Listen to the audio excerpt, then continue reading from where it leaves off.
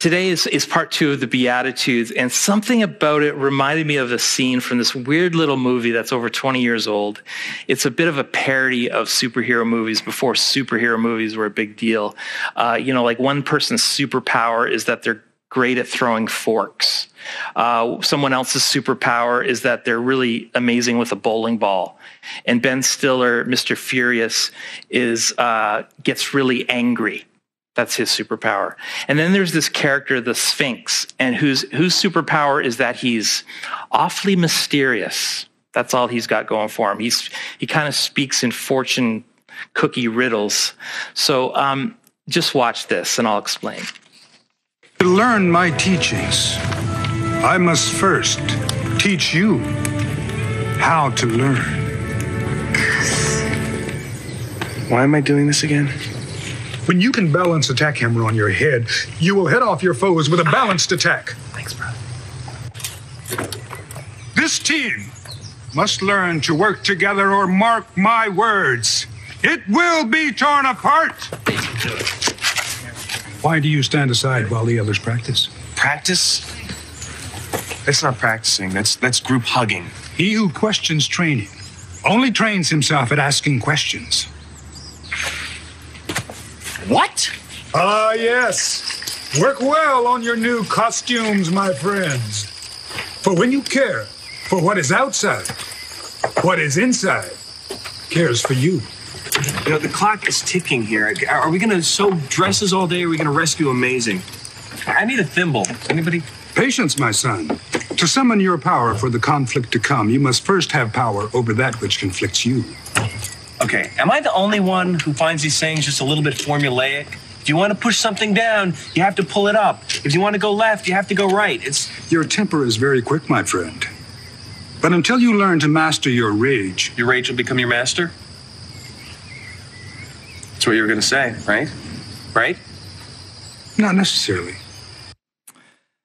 Now, for those who don't have the eyes to see, for those who don't have the Spirit of Christ in them, you read a lot of this Sermon on the Mount, the Beatitudes in particular, and you're like, what? Up is down, those who mourn are lucky, the persecuted are blessed. What, are these nonsense riddles? And this was shocking teaching. It still kind of shocks today. We need the Spirit of God to help us understand it. So it's very different wisdom than the world would give. I guess Jesus wasn't telling the world what it wanted to hear. He was telling the world what it needed to hear. I will say, though, the more mature you become in Christ, the more pain even that you experience, the more you let God minister to you, the more this upside down wisdom of Jesus, it starts to make sense. And that's why we shared some of those stories this morning. I read the story of a lady, 90 years old, and she said, I've been serving the Lord for so long now that I can hardly tell the difference between a blessing and a trial. And I'm just starting now to get what that saint understands more fully. So there's this logical sequence of order in the Beatitudes. One commentator called it a ladder. Each beatitude kind of builds on the last one. And it starts with being broken, seeing our sin, experiencing loss, to becoming meek. And so let's look at that. Blessed are the meek, for they will inherit the earth. Congratulations, you're meek. I'm pretty sure that has never been said in our culture. It's not a quality that is lauded. It's not a word that I'm necessarily drawn to, actually. If you have thought of a meek person as someone who is kind of easily intimidated or soft or cowardly or kind of weak, you don't run towards that. You run away from it. Meekness is not how elections are won, are they? Elections are won by naming everything great about yourself and naming everything negative about your opponent, right? Meekness is not how you get elected. It probably won't get you promoted. Probably won't get you noticed. I'm not sure meekness in today's culture will get you anything. And yet Jesus says it is the meek who will inherit the earth. I think God offering the earth to the meek is if I can put it this way, is totally God's style. It's straight up his MO. It's kind of his sense of humor, if you will. Think of it. His own son, King Jesus, no beauty or majesty to attract us to him, nothing in his appearance, Isaiah says. He appears first, not to kings, but to shepherds, born of peasants. He would die on a cross with the scum of the earth. Now, here's how you might define meekness. It's not just sort of the monk taking the vow of poverty, because wealth is not a sin. Success is not a sin. Power is not a sin. You can be meek and have all those things. Oftentimes, it's someone who has power and strength that is under control. It is restrained. It is disciplined. Someone who doesn't need to flaunt it. I think of it like a UFC, highly trained MMA fighter who has some drunk guy in a bar try to pick a fight with him. And he could easily wreck that guy's whole face. But he doesn't. He walks away. He chooses to be meek, which means if you are meek, you are secure. You aren't always trying to strive for more, gain more, assert yourself more, prove yourself. And guess what? Followers of Jesus are inheritors of his kingdom. And that means all that belongs to Jesus. His inheritance is the whole world. So when we take Jesus seriously, which means to be meek, we inherit the earth. And I don't mean just becoming a billionaire like Jeff Bezos or, owning some island off Greece. We get the whole world, everything. He gives it to all of us because we are his heirs. We are his joint heirs with his son, Jesus. I think part of the reward, part of the reason that we can say congratulations to the meek is because they are people who are content. They've discovered the gift of contentment. Because let's face it, most of us, if we had a crack at writing our own Beatitudes, we might begin each one with, if only. If only I had that car. If only I had that job. If only I could find that wife or that husband. If only I had more money, then I'd be happy. But you'll never find if only in Jesus' vocabulary, because that isn't the key to being blessed. Being meek is being secure and content with who you are and what you have. And if that isn't enough reward in itself, know that a greater reward awaits. The world is quite literally yours. So is there anything that we are to chase after? Yes, actually.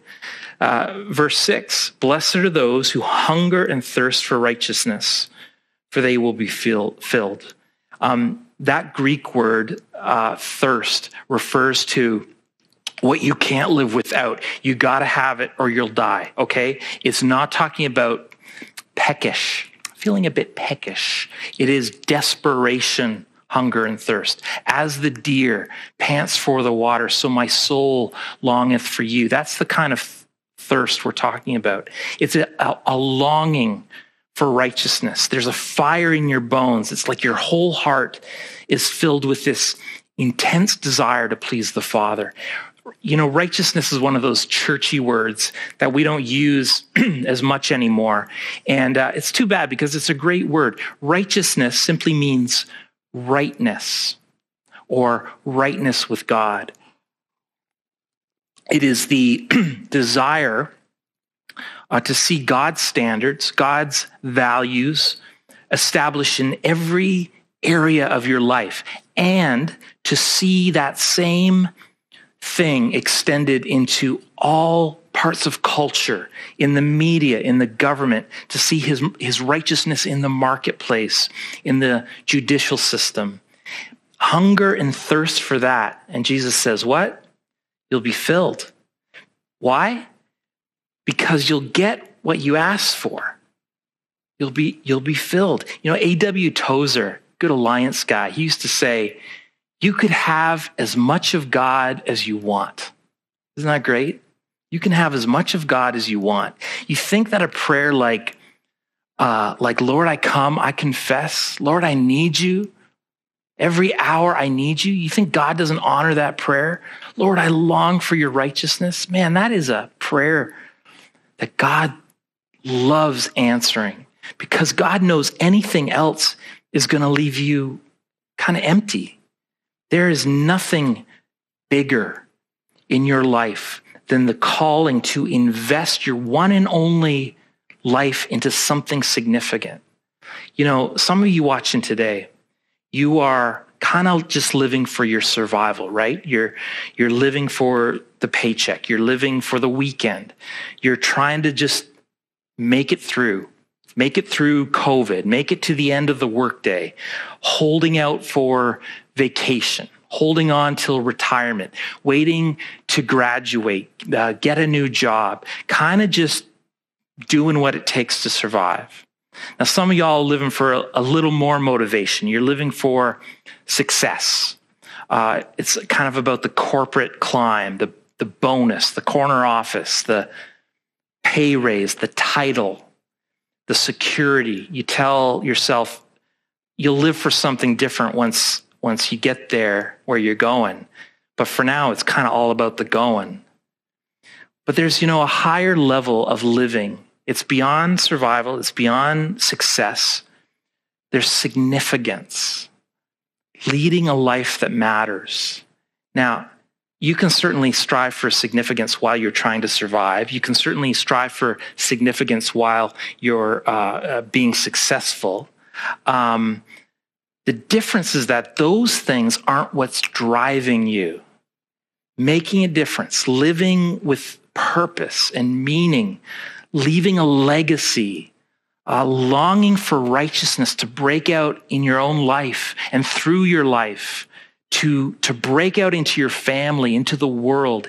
And as Jesus said, that's the only thing that will really satisfy that hunger, that will quench that thirst in your life. You can win the lottery. You can sleep with everyone you meet. You can get the most followers on Instagram. And the whole, I promise you, will still be there. Seek first his kingdom and his righteousness, and all these other things will be added. So, are you tracking with all of this still? Here's what Jesus said so far as a recap. And it's deep. The person who should be congratulated is the one who knows how messed up they are, the one who is mourning, the one who is meek, the one who is desperate for God. Those are the blessed ones. But there's more. Then Jesus said this, verse 7, blessed are the merciful, for they will be shown mercy. Now, there's this new word that has emerged in 2020, and it's sort of become my word. It's a German word, Andre, and I hope I'm pronouncing it right. Correct me if I'm not. Schadenfreude. Schadenfreude. Have you heard of this? Yeah? Basically means finding joy in the suffering of others. There's not one English word that encompasses that. So it's Schadenfreude. Isn't that horrible? You ever find yourself enjoying someone else's downfall? When some of my political opinions were sort of validated through the failure of certain people, when that smarmy televangelist who I could see through is disgraced, that unethical businessman who's arrested, when Aunt Becky did a perp walk for trying to cheat the educational system, I'm afraid I kind of revel in that. Schadenfreude.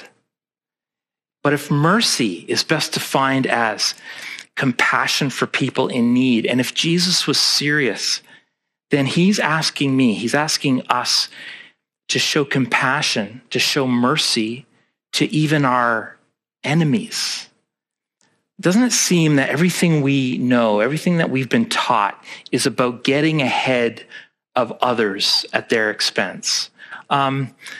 We don't want anyone to get promoted over us. We don't want anyone to get ahead of us in line. We don't want that person to get the prime parking spot. We don't want anyone to pass us on the road. I know this guy that whenever somebody tried to pass him on the highway, he found himself almost uncontrollably speeding up just because he didn't want them to pass him.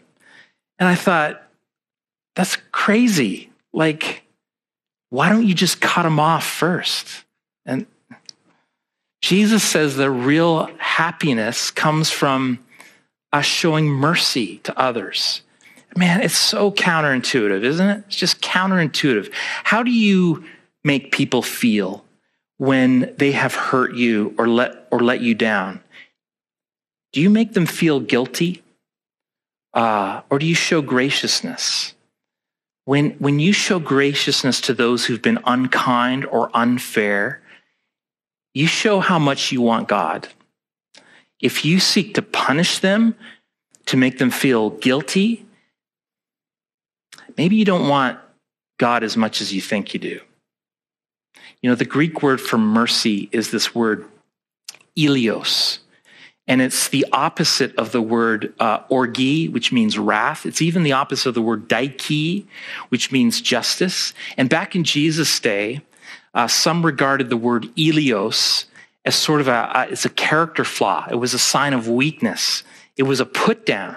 And here comes Jesus. He redeems the word and shows that being godly is not giving people what they deserve, but rather mercy, precisely what people don't deserve. It's not really a trait I see in a lot of North American Christians these days. It seems many are acting really kind of, out of fear. I think it's a fear of losing their influence, losing their power, losing their relevance, their voice, moving from the majority to the minority. You know, it's easy to be merciful when you're the majority. It's a lot harder when you feel like you're losing what you had and you have to defend every square inch of your place in society. I think too of like in Ephesians, how it talks about how husbands and wives are to treat each other. And sometimes it's like, it works out like this. Well, I'll submit to her if she submits to me. And she's like, well, I'll love him if he loves me. And those people who Jesus are describing as blessed or happy are not those who say, well, I'll be merciful if I'm shown mercy. They're saying, I'll show you mercy when everything you've done makes you undeserving of mercy. And here's the deal.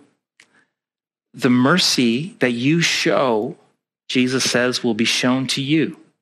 And it's a message that's right in line with other teachings of Jesus. You know, give and it will be given to you, he says in Luke 6.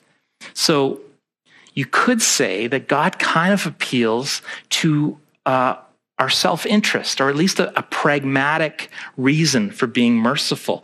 Show mercy because it works. Because one day down the road, you will be shown ridiculous mercy. God will see to it. Now, take a look at this sixth beatitude that Jesus gave. Blessed are the pure in heart, for they will see God. Biblically speaking, I think you'd agree with me that the heart is like the true you. It's like the sum total of your mind, your will, your emotions. And Jesus will say later that you can actually commit adultery in your heart, or that where your treasure is, your heart will follow, or that you could honor God with your lips, but your heart could be very far from him.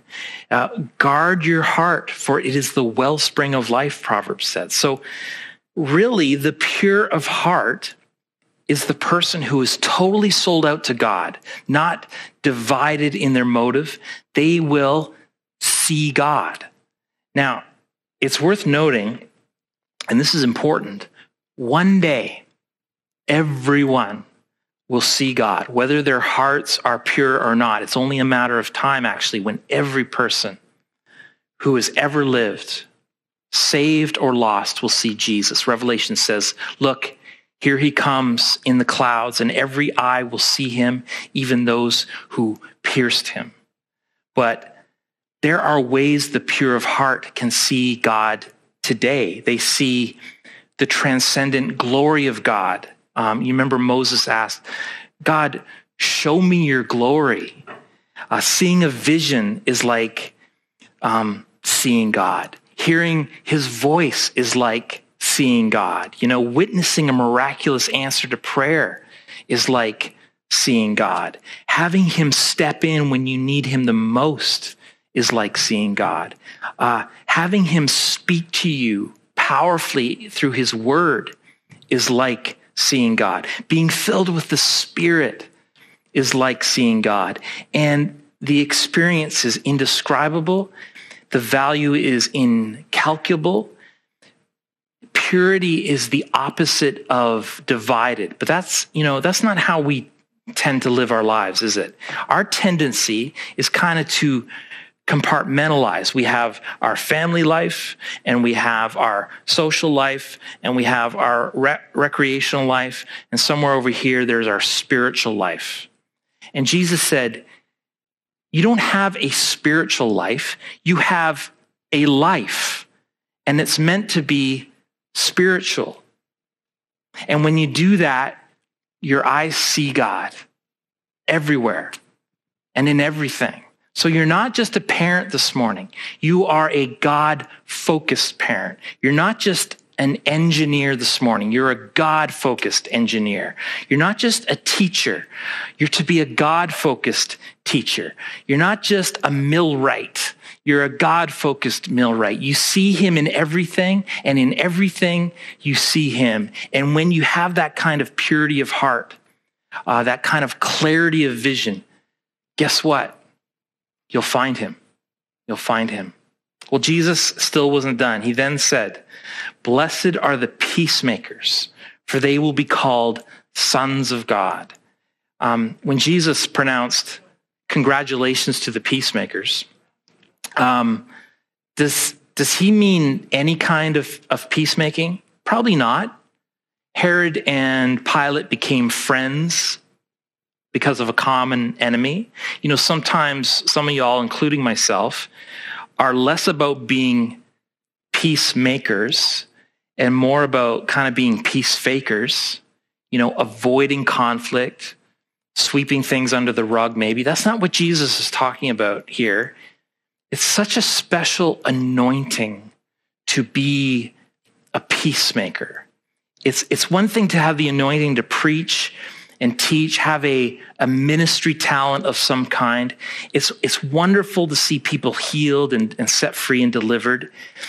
But to have the anointing to make peace, which interestingly also sets people free, it's rare. Restoring relationships, bringing enemies together, getting people to speak to each other, maybe bringing peace where no one imagined it possible. God approves. God calls you blessed. In fact, if it's God's approval you want, I'd encourage you to be a peacemaker.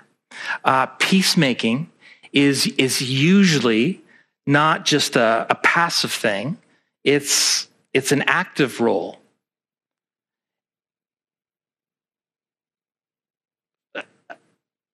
Sorry, just having some technical things. Oh yeah, I need to move over.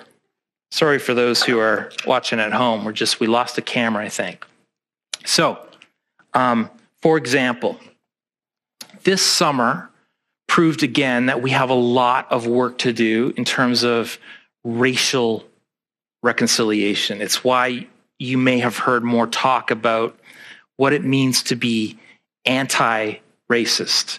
Anti-racist is more than just sort of passively promising not to be part of the problem, not to, burn crosses on your lawn or something, but to actually intentionally and with some risk even push back against the subtle and not so subtle forces of cultural and institutional racism. And this is just an example. And Jesus says that the person who works to resolve conflict, to restore relationships, to build bridges, is someone who is living a life to be envied. The person who has a healing word rather than a divisive one. The person who brings calm when there's a storm. The person who soothes rather than inflames. Congratulations, because that's when we live up to our Father's name. Did you make that connection? That Jesus calls the peacemakers sons and daughters of God. Okay? He's saying that our actions reflect our origins, our DNA, our imago Dei, created in the image of God. God is a peacemaker. And if you are a peacemaker, you will be marked as someone who is related to God, a son or daughter of God. People around you will see you as someone who is one of God's true ambassadors, one of his representatives, someone who is truly becoming like him. They will call you his son or daughter. Well, let me get to the eighth and final descriptor of this blessed life that Jesus talks about, this spirit-filled life. And it may be the most provocative one of all. Let me just read it. Blessed are those who are persecuted because of righteousness, for theirs is the kingdom of heaven. Blessed are you when people insult you, persecute you, and falsely say all kinds of evil against you because of me. Rejoice and be glad, for great is your reward in heaven. For in the same way they persecuted the prophets who were before you. Now, let me remind you of something. Jesus lived the fullest, most influential, blessed life imaginable. Yet he was called a man of sorrows. He was a man acquainted with grief. Okay, so the most maligned person in the universe is God himself. He remains hated to this day. He is scoffed at. He is accused. In fact, God remains the excuse that people use for not believing in God. When people ask the question, why does God allow suffering? They often just accuse God of being the reason that they don't believe in him. Remember, the truly blessed life is not necessarily an easy life. It is not the hashtag blessed Instagram humble brag life. I know a message that says, come to God and have the good life is a lot easier to swallow than come to God and take up your cross.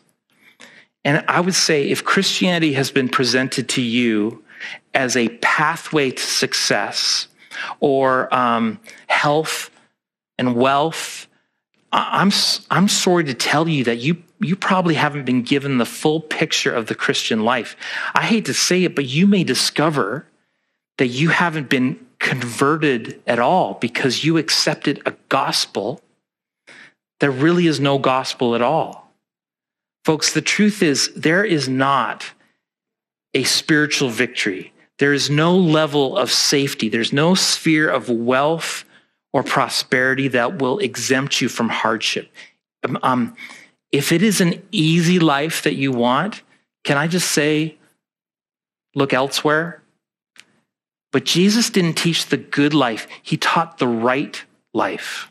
He never said that coming to God would make life easier. Better, yes. Easier, no. So his most audacious blessing is something like him saying, congratulations to the mocked, to the imprisoned, to the physically beaten. Like, this is supposed to be good news. And talk about incongruous. Happy or lucky are the persecuted. Well, the Greek word for persecuted is from daiku, which means to follow. You are persecuted when your enemy follows you, won't stop pursuing you. You know, like when the Pharisees kept following Jesus around, they're trying to trap him in his words. And Jesus says, we are blessed people if others are so upset with our faith and our message that they pursue us like stalkers.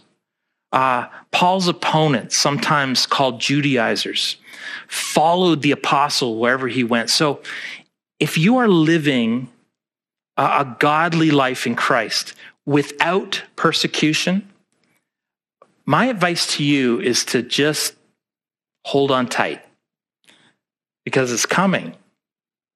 Peter says that we are to live such good lives among the pagans that though they accuse you of doing wrong, they may see your good deeds and glorify God on the day he visits us. And then he goes on to say in verse 4, 1 Peter chapter 4, if you are insulted because you bear the name of Christ, you will be blessed, for the glorious Spirit of God rests upon you. Now, this is super important. You'll notice Jesus did not say you are blessed if you are persecuted, full stop. He added this important caveat. You are blessed if you are persecuted because of righteousness. Okay? There's a lot of jerks for Jesus out there who think they're being persecuted for God. No, sometimes being a jerk has natural and logical consequences.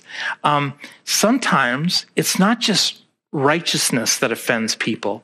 Jesus said, sometimes people are going to be offended because of me, Christ in you. Okay, the real stigma is Jesus. You're just going to turn some people off because Jesus turned some people off. You will give off the aroma of Christ, Paul says. And Paul says that to the perishing, it'll be the aroma of death. It will cause offense because they hate Jesus. And what is most powerful and most hurtful is that the object of the persecution, or rather the instrument of the persecution, will be people. When people insult you, Jesus says. Now, it may be the devil who lies and stirs people up, plays into their bias or fears or insecurities, but it's not the devil himself, leaping out at you in the alley. Rather, he brings out the worst in some people. And some of you watching know the pain of which I speak, the vitriol that has come from friends and family, people that you thought you trusted. Isn't it something that the apostles left the Sanhedrin, it says in Acts 5, and they were rejoicing because they had been counted worthy of suffering and disgrace for the name of Jesus? Amazing. Have you been insulted because of your stand for Jesus? Congratulations. Do you know the pain of being lied about? God calls you blessed. In fact, he says, yours is the kingdom of heaven, and great will your reward be. I think one way that you'll be rewarded right now is the sense that you are privy to the greatest knowledge that there is, that God is pleased with you. And you may be a waitress or a doctor or a lawyer. You may be educated, uneducated, but in heaven, you are counted among the prophets because you were lied about, because you were insulted, because of your testimony for Christ. It got you headache and heartache and loss and a broken heart here on earth, but there's coming a day when there will be a procession, a ticker tape parade like none you've ever seen before, and like nothing you've ever received before. There will be an eternal reward like that you can't comprehend. Here's another way I've seen the blessing pan out. those who undergo persecution are often given this very unique sense of God and his presence. I read the story of this woman, Jenny Eaton. She was in London lamenting that she wished she was back where she had spent much of her life in Kenya. But there was this great upheaval going on in Kenya, lots of persecution. So why did she wish she was there? Well, she explained that when things were almost unbearable in Kenya for the Christian, simultaneously there was a great outpouring of God's Spirit. Amazing things happened, miracles, healings, great answers to prayer. And frankly, she felt kind of deprived of it being in safe London. You know, it's like the kingdom of heaven is brought to them with power. Heaven comes down. God stoops to be close to those who are in trouble. Most importantly, though, know that in the sight of the King of the universe, whose opinion is the only one that truly matters, you just graduated with honors, okay? And one day you will get the official recognition from the lips of Jesus himself. Well done, good and faithful servant. And everybody else will see it along with you. So folks, there's the Beatitudes. It's not a list of do's and don'ts. It's not a checklist. You can't treat them that way. Jesus has cast this vision of the kingdom life, of the Spirit-filled life. It's an invitation into a new way of living. It's a new mindset. Each one of them tells us who is truly lucky and why. The Beatitudes are in some ways more like the attitudes, right? The godly attitudes, contentment, not based on circumstances, but more on choices. Contentment based on our kinship with the Father, based on an eternal reward rather than some short-term gain, based not on the quality of the life you experience, but the legacy that you leave behind.